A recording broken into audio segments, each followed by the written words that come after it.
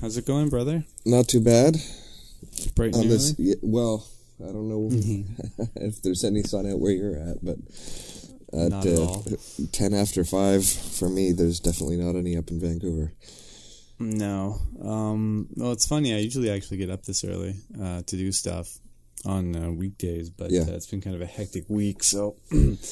yeah, and I think probably when I do get up this early, I'm always groggy, which is okay. Yeah, because I'm usually not recording a podcast. Yeah, it's the same. If I'm up this early, there's no one else awake, and I'm getting ready to go to work. I'm not focusing on making coherent thoughts. Well, we'll just have to see how it goes. Yes. So, did you get to play any video games since the last time? You know, it's funny. I did, yeah? believe it or not. I tried out Battlefield 1. Oh, nice.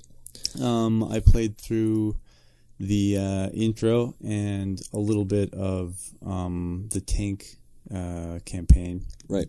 I mean, quite interesting. I thought it was a cool setup. I can actually, when you were talking last time about, I guess, kind of going with the World War I game, right, because it was Memorial Day and so forth, it didn't really click for me so much, but actually playing the game, I mean, it is that kind of immersive experience. I could actually, having played it, see what you were getting at.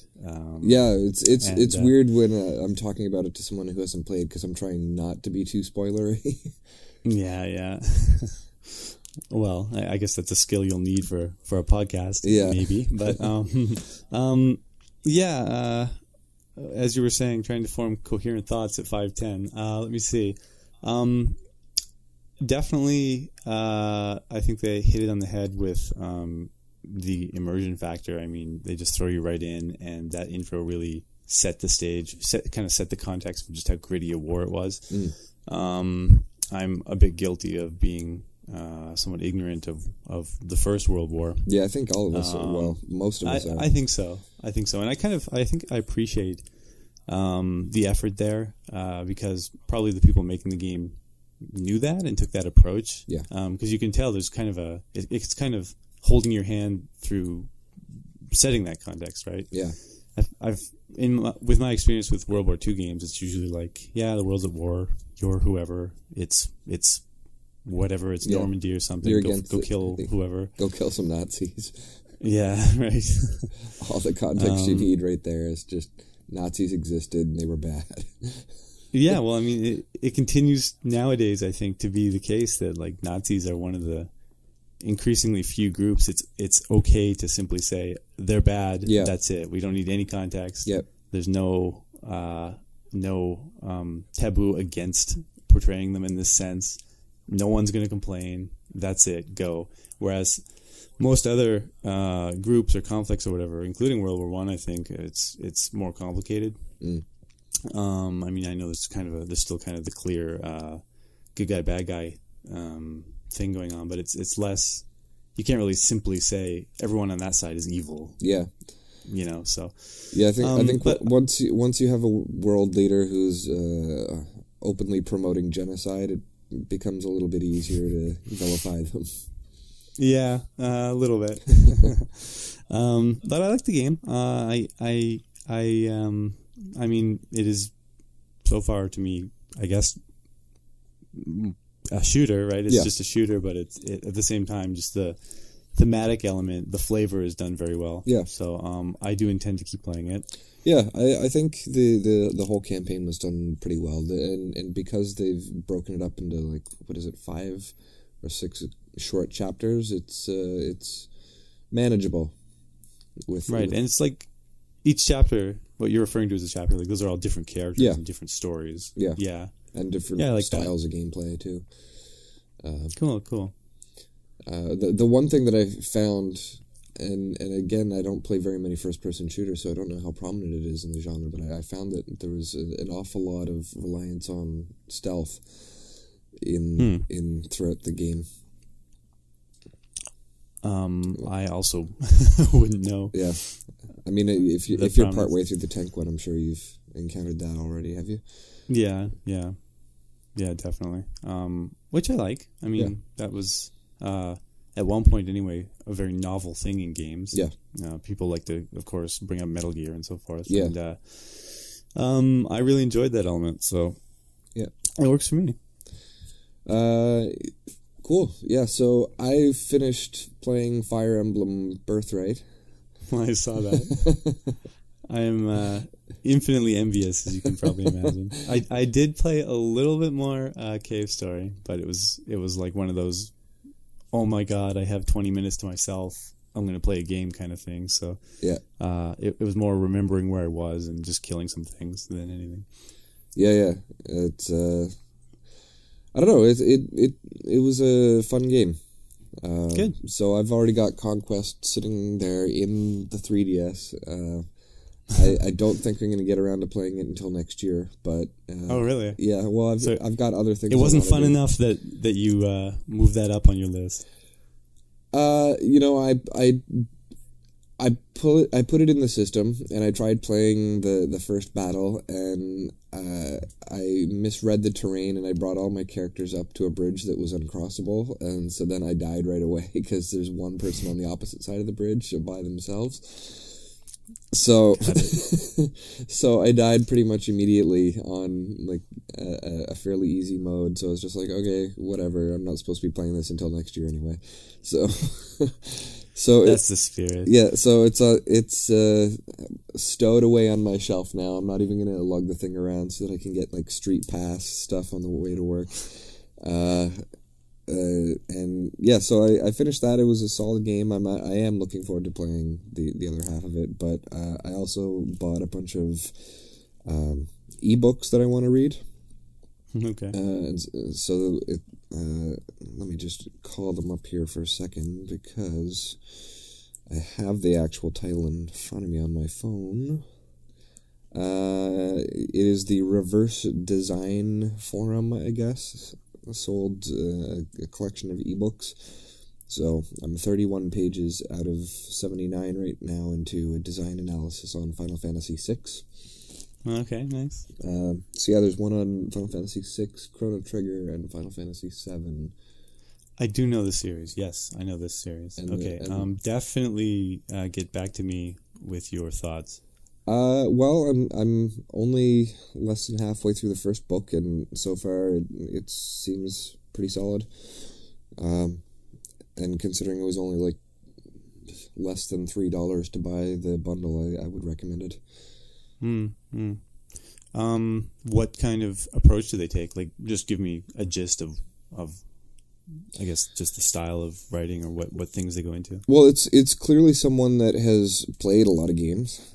So he's able to like in the opening call up a bunch of stuff like Suikoden and Final Fantasy, and I'm still too early to have proper memory recall,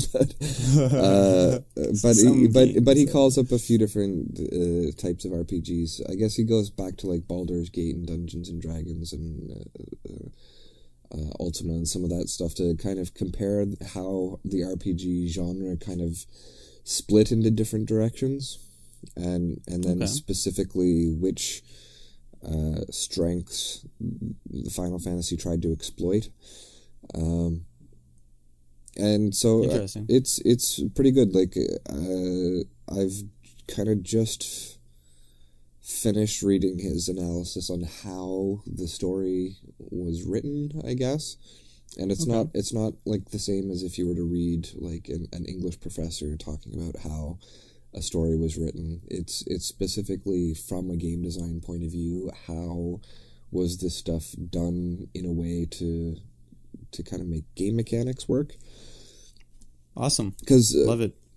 One thing that he keeps coming back to is, I guess, the idea that all of the characters for Final Fantasy VI, that was the first thing that was designed for the game.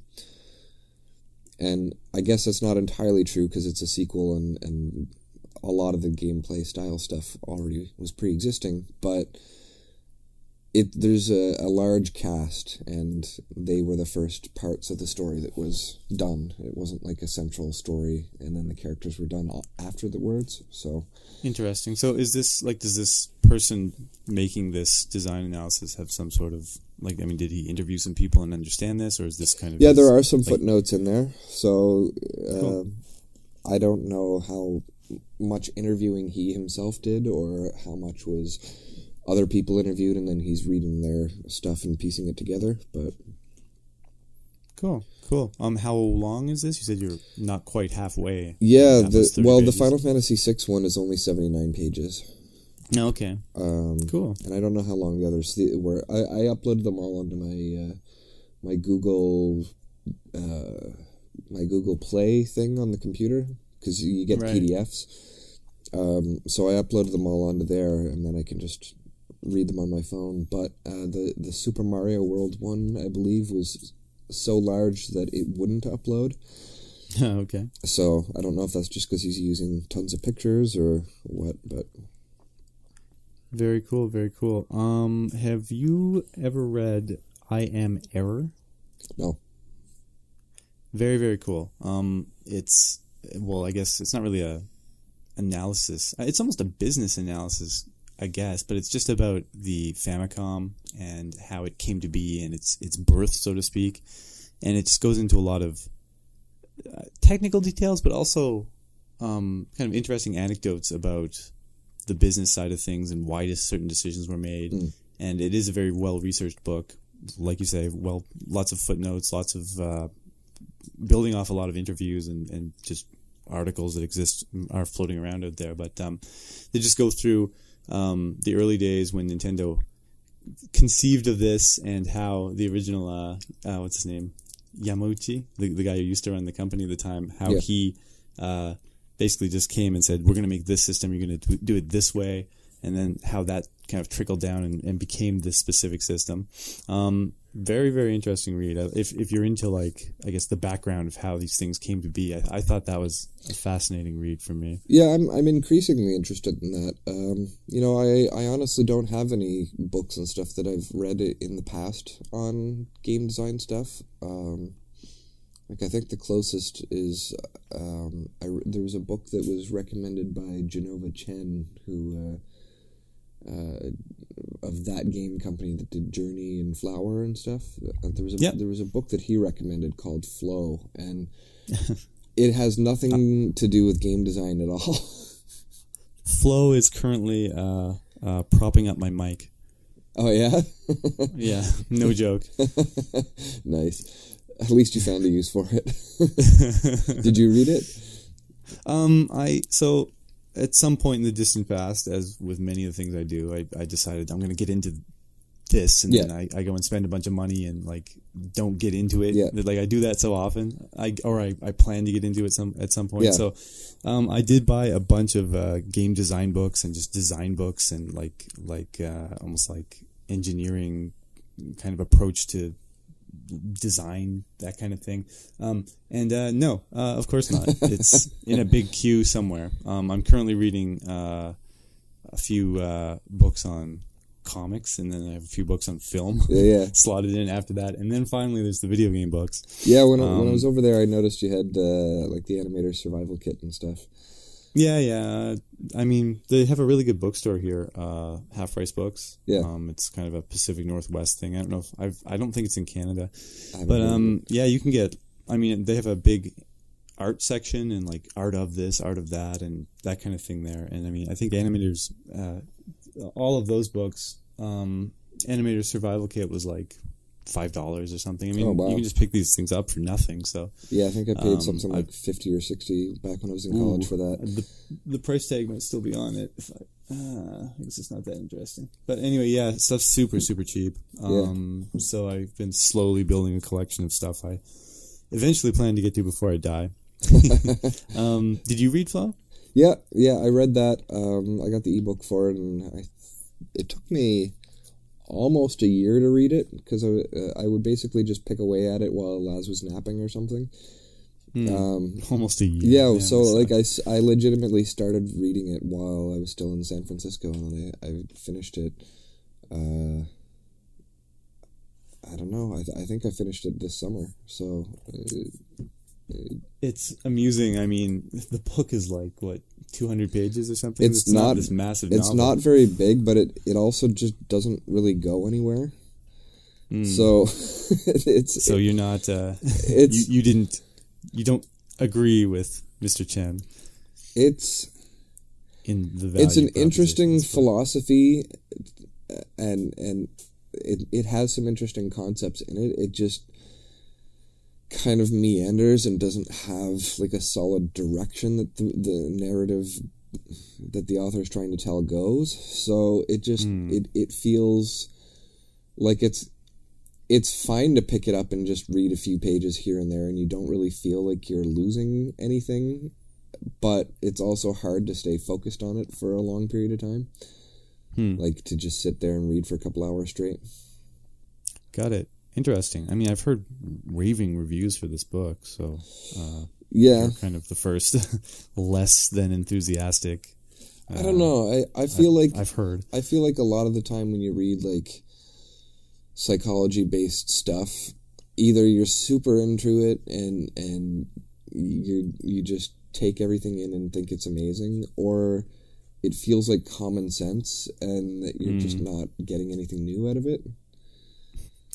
It's kind of like trying to make a compelling argument for the other side, if you will, like of a political divide. Like every single person is going to take in your argument as is and be like, of course, or it's going to be the exact opposite, and they need convincing, but from their perspective, right? Yeah. So I think that's all it was for me, is just like, I mean, pretty much the whole book is just telling you the idea that you can get lost in something that you're passionate about, and time flies when you're having fun, right? And like, so that's basically the entire book is deep stuff. Yeah, having not read it, I can't comment. Yeah. But that's too bad. It is and it isn't. I don't know. I found that particularly it was nice for me to be reading, because having a newborn at the time that I started reading it was challenging. My kid has always been very needy. He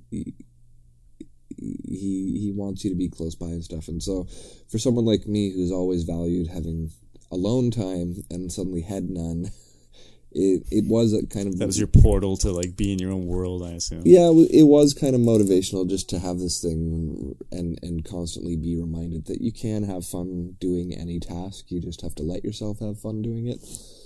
So... Got it. So yeah. Cool. I have a tendency to get... In the past, I've gotten a number of books that were specifically for like my career, like the art and science of digital compositing or advanced renderman and stuff. So I have read a number of textbooks that are related to what I do, but I guess I hadn't really spent any time getting game design specific stuff. So right. Now that is my career, I feel like I really should be doing it. That's interesting, because I don't know, books for me, and maybe it's just because my career is so, I mean, software engineering, it is a very technical field. Yeah. I've found it's very, my experience with books has been that I can't use them in the way you've described it. I have to be like in them, full on. I can't kind of be doing two things. I can't kind of be looking after a kid and doing this. And I also, I've had a hard time using that as something to do in bursts. Yeah. Like I used to study a lot on my commute when I was in the van pool. So, I mean, I'd have like a guaranteed half hour to just sit there and delve into this like really complex topic. Yeah. Whereas with a screaming baby running around, it's like I have 5-10 minutes. Oh, she's going to nap. I have 20 minutes. And like knowing that could suddenly cut at any time. Yeah. I just couldn't, get into these deep topics. So, well, there's definitely a difference between like reading a C++ manual or like the compositing book there versus reading this kind of like motivational psychology type thing. Yeah. Definitely.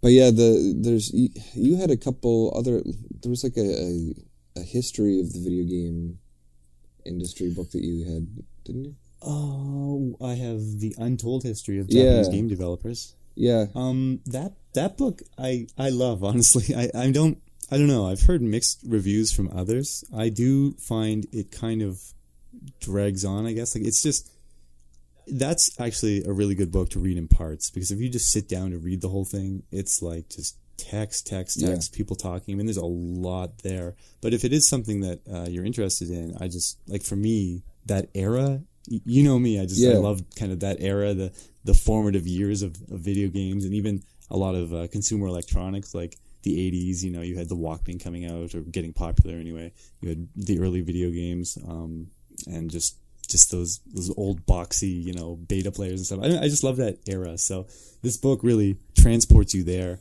And it's just fascinating because he's going and interviewing people who were there, the people who were like at whatever company building those games you played when you were a kid, talking about what it was like to just spend these insane, like 80-hour weeks and holed up in this tiny, crappy apartment building these games.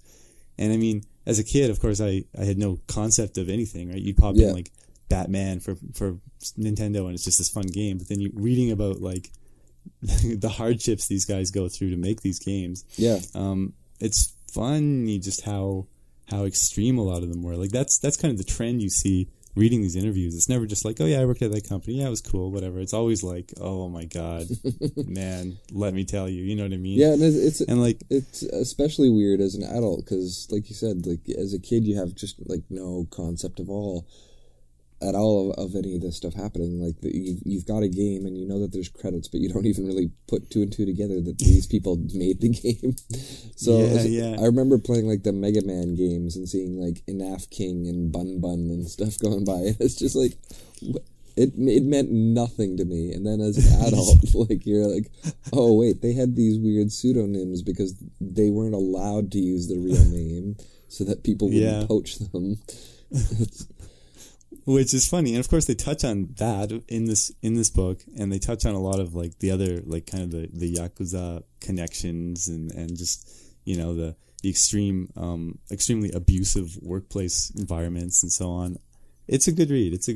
A lot of interesting stuff there. I'm impressed that this guy could just go in and like interview these heads of big companies and stuff. Very impressive. And I do have the second volume. I haven't gotten to it yet. And I understand there's a third volume coming out. I'm the kind of person that could go and just love this and consume the whole thing. You might want to give the first one a try. It might not be your thing. Well, it's my thing. I just haven't gotten around to it. And it was Kickstarted originally, wasn't it? So I feel like it was kind of a limited run, and so now the copies that are available are a little bit more expensive.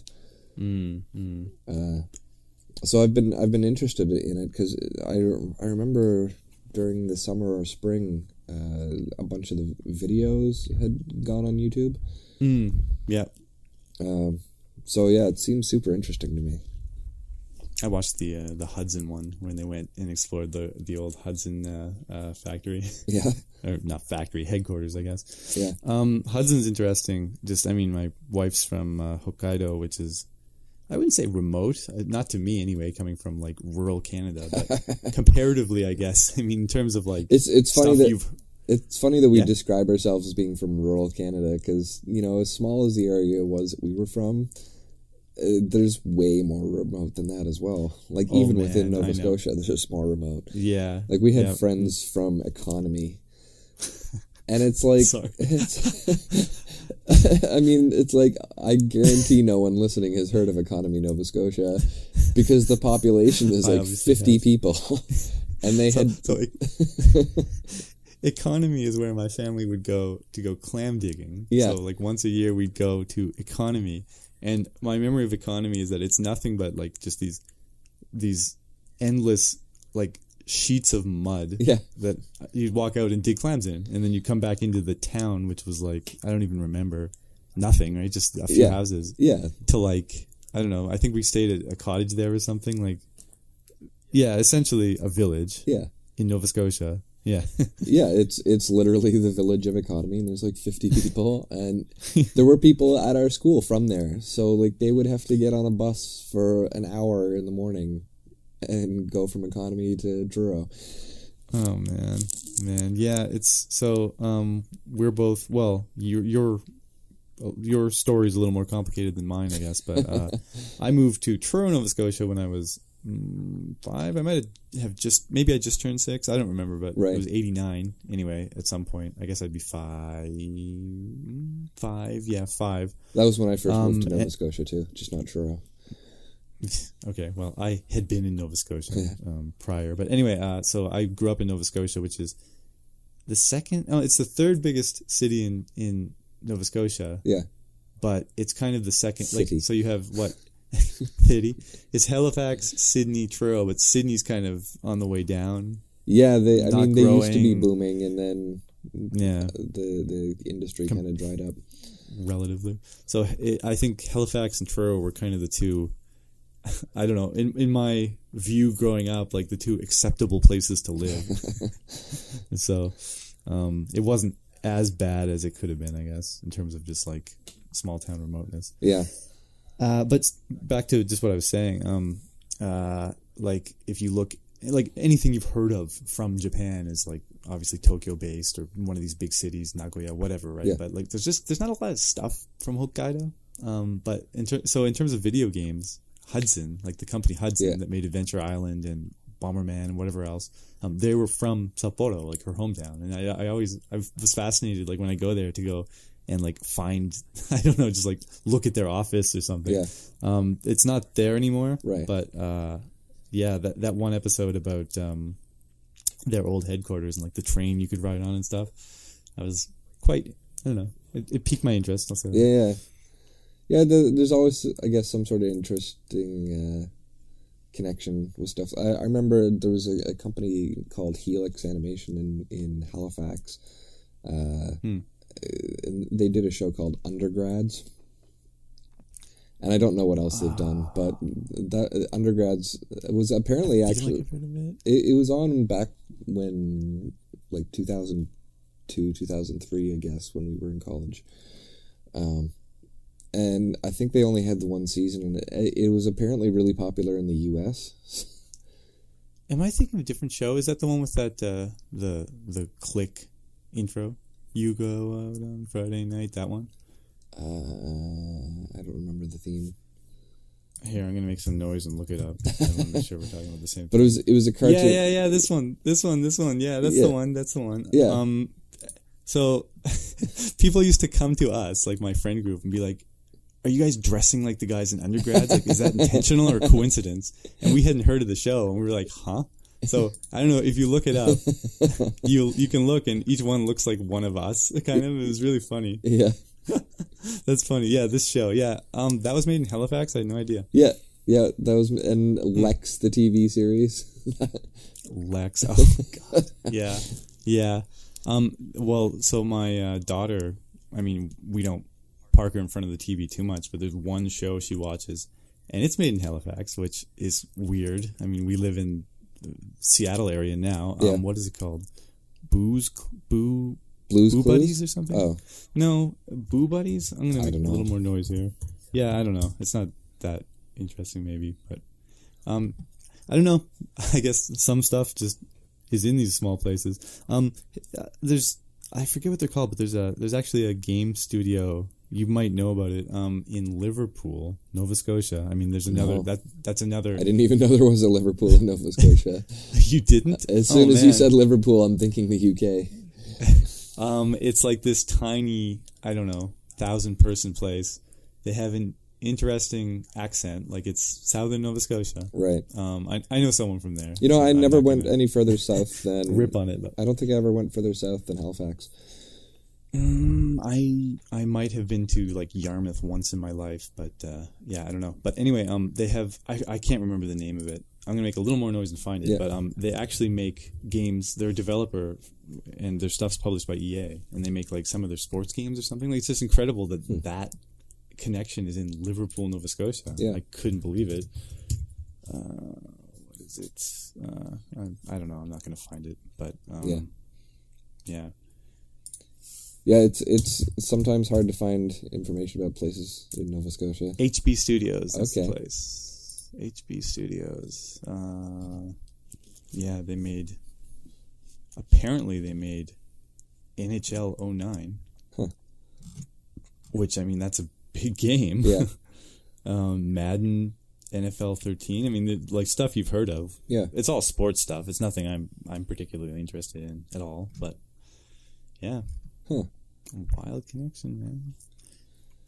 Yeah, Yep. it's definitely interesting. The thing that's weird about for me is like pretty much anywhere I go, whether it's Toronto or even to Australia, whenever I tell people I'm from Nova Scotia, they're all like, "Oh, have you ever seen Trailer Park Boys?" That's it. Yeah, for me, that's it. That's it. You know, I get that. Like sometimes I say I'm from Canada, Yeah. and people are like, "Oh, Trailer Park Boys." Really? It's like, what? I'm like, no joke, no joke. You know, Trailer Park Boys actually apparently filmed like some episodes in Truro or something. I don't know. Like most of it's I think in Halifax, but I know my mom's side of the family is from Ontario, and whenever they come to visit, it's all they care about. Like, where's the Trailer Park Boys stuff? And since they were filming one day when my cousin was there, I forget if she like got a cameo in or she tried to or something. I don't know, but it's kind of embarrassing. I don't know. I find I'm walking a tightrope here. I'm not trying to be offensive to people, but that hillbilly image is there, right? Like, oh, you're from this small place. Oh, is it like this? And that show certainly doesn't help, right? Like growing up, I never ever thought of myself that way or hung out with people like that. Well, that was what was weird though, is because when I first saw that on TV, I didn't think anything of it. It seemed normal, and I didn't really care about it. And then it's almost a different experience for you. It's like, oh yeah, Nova Scotia. Wow. Yeah, that's kind of how I felt. and so then I would go away, and everyone else is laughing about it. I'm like, that's just kind of how it is. Which it's not, but I have met people like that, and maybe that's part of the reason. The show, I kind of also like, it wasn't interesting for me in the same way that it is for a lot of people. Yeah, but it's certainly not a standard I identify with. So my parents moved to New Glasgow when I was in my first year of college, and so when I went back there, I got a summer job at a print studio there, and so I guess in Pictou County is where some of these people are from. So the actor that plays Bubbles, I worked with his cousin, and oh man, and it was so weird because it felt like he was almost like the same type of caricature that was on the show. That's not weird at all. They seem so, I don't know. I feel like these guys are just being themselves to some extent. Like that was in an exaggerated sense, maybe. That was what was weird for me, is because at the time I didn't really know what the show was, and then I watched it, and I was just like, I couldn't tell whether it was a reality show. Oh man, that's actually that's really funny. Yeah. I'll issue a small correction. I was saying Liverpool, Nova Scotia. It's Lunenburg. Okay. The studio is, there is a Liverpool as well. Yeah. Okay. So Lunenburg, I'm definitely aware of. Lunenburg, population 2,300. Yeah. So, I guess it's a bigger city than Liverpool. Yeah. So that's why you've heard of it. Oof. Okay. All right. Yeah, well, if I can hop back into books for a bit, I'm wondering if you have seen the, I don't have the official title or whatever, but they put out those Final Fantasy art books. I don't know if you've seen them. Like the official, like, by Square Enix. There's a lot of different ones, so... There is. So the one I'm specifically talking about, they had, it's like the concept art of Final Fantasy 1 through 6. And then they also had a 7 through, I don't know, 9 whatever. or something. 12 or something. Right. And being who I am, I like the older stuff, and I'm more familiar with them. So I just bought the first half, I guess, the 1 through 6 book. Yeah, it is awesome. If you have not read it, it is awesome. No, awesome, I haven't read it. There's a Kinokuniya that was in San Francisco, and they had a lot of game art books like that. So cool. I have flipped through it, and I wanted to buy it, but there was just so many books there that I wanted to buy that, for the most part, I didn't buy any. Okay. I think I ended up. I'm actually right next to my bookshelf. Let me take a look up here, and it'll do no good because the titles are in Japanese. But I ended up getting the art book for Final Fantasy 14, I think it was.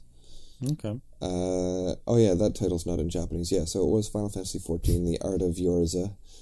And then I got the Rockman 20th anniversary book. I considered getting it and decided not to. Rockman Art's never really done so much for me. I liked that one. Yeah? And because I've been like interested in learning Japanese for a number of years, so getting a book that's in Japanese doesn't completely deter me, especially if it's a picture book.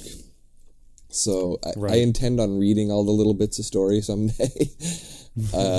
And then I've also got The Art of Ogre Tactics. Oh, awesome. That art I like a lot, actually. So Tactics Ogre, I think you mean. Yeah. So I think I got all of those from Kinokuniya. Cool. And yeah, I've also got from when I first went to college, 2012. I went into a Kohl's bookstore, I believe it was. Kohl's, that brings me back. Okay. And they had The Art of Final Fantasy IX. And so I picked that up, and there's actually a good number of art books like that in Toronto, I guess because Sheridan and other art schools were there. So, yeah, I've got a number of those art books, but there's so many more that I want. Oh, me too, man. Did you end up making it to Kinokuniya in Seattle? No, we were going to, but we spent so much time at the Starbucks. They have a good selection, but I mean, of course, there's the markup, and where I just kind of have this. I have the connection, the family connection. So I mean, we go to Japan actually a lot. So I tend to just like I look there and I think, oh, this is cool. Maybe I'll buy it when I go on my trip, right? Yeah. But I mean, if you don't have that connection, it's quite a good selection. I guess you're not going to be on the West Coast too much longer, but if you do make it down again, I would recommend checking it out for sure. Do they have a Kinokuniya in Vancouver? It seems like they would. I don't believe they do, no. I know there is a Japanese bookstore. Iwase or something. I forget. I think that closed, didn't it? Maybe. I haven't gone to it in years, so I have no idea. Yeah, well, the Final Fantasy art book I'm referring to, what I liked is that I've played through all these games, and it's interesting, like all the monster battles. Of course, those images of those monsters get burned into your mind. Yeah, especially the old sprite-based ones where exactly like static images. I could almost draw out the sprite for the Final Fantasy 1 ogre, and plus, I mean, you meet a million ogres and you're just grinding, and finally you get to however much farther in the game, and I forget what they're called, but there's like the new ogre, and it's just the same thing in a different color, and they're harder or whatever.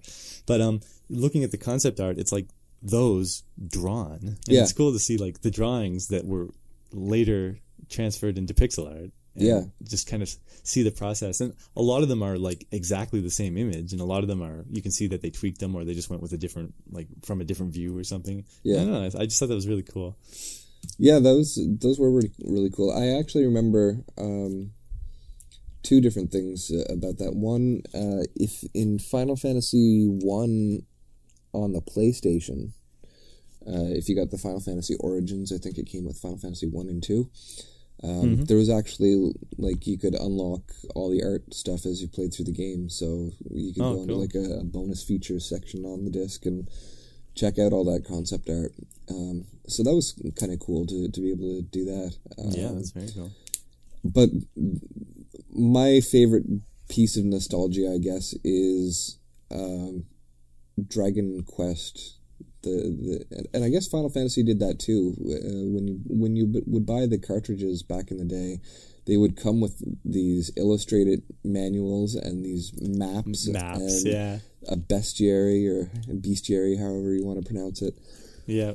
One of my favorite things that I owned was like the fold out poster that came with Dragon Warrior 4 that had like all the items in the game. And yeah, I love that stuff. And like Secret of Mana had an awesome one, and for Dragon Warrior, I guess Dragon Warrior 1 that went all out, right?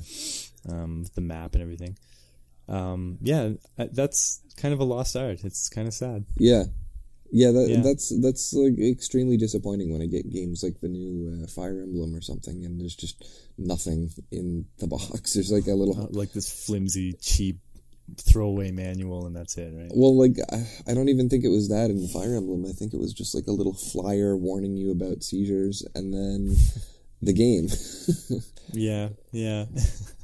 Yeah, I know. And it like it used to be a thing. Yeah. Like it was such an assumed thing you'd have that, and like people would kind of play with it. Like I don't know if you've played Star Tropics 1. Yeah, where you like actually had to use the physical map and stuff. Yeah, I Yeah. mean, it kind of like nowadays people you'll find Star Tropics 1 at like a garage sale, and it's just the cartridge, and you need to like look up how to do it. But at the time, that was such a cool thing, right? And it's just more or less a lost art. Yeah.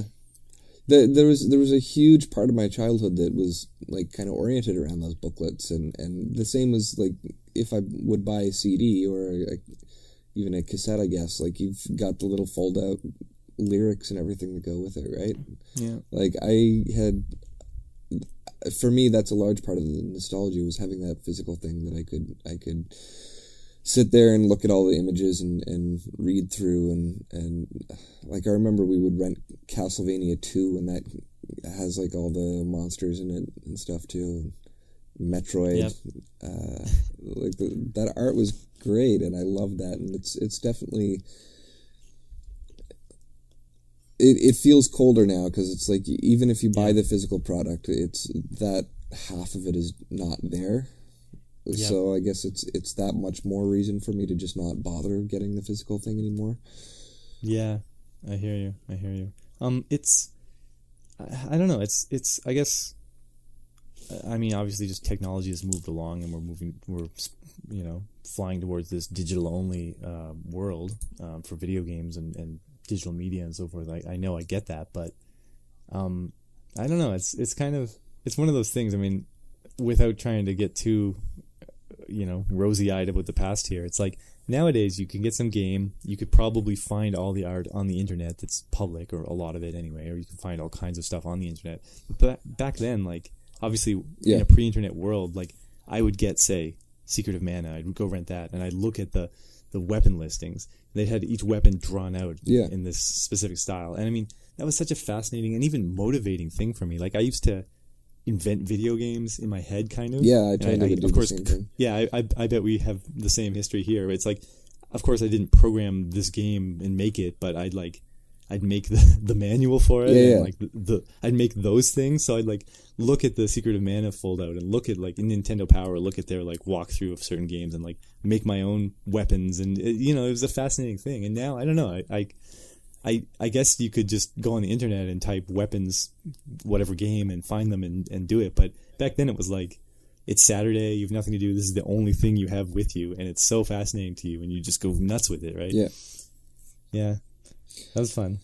All right, well, I'd say that's well over half an hour. We should probably wrap up, and we can catch up again another time. Indeed. 5:54, man. Yeah. All right. Well, have a good rest of your day.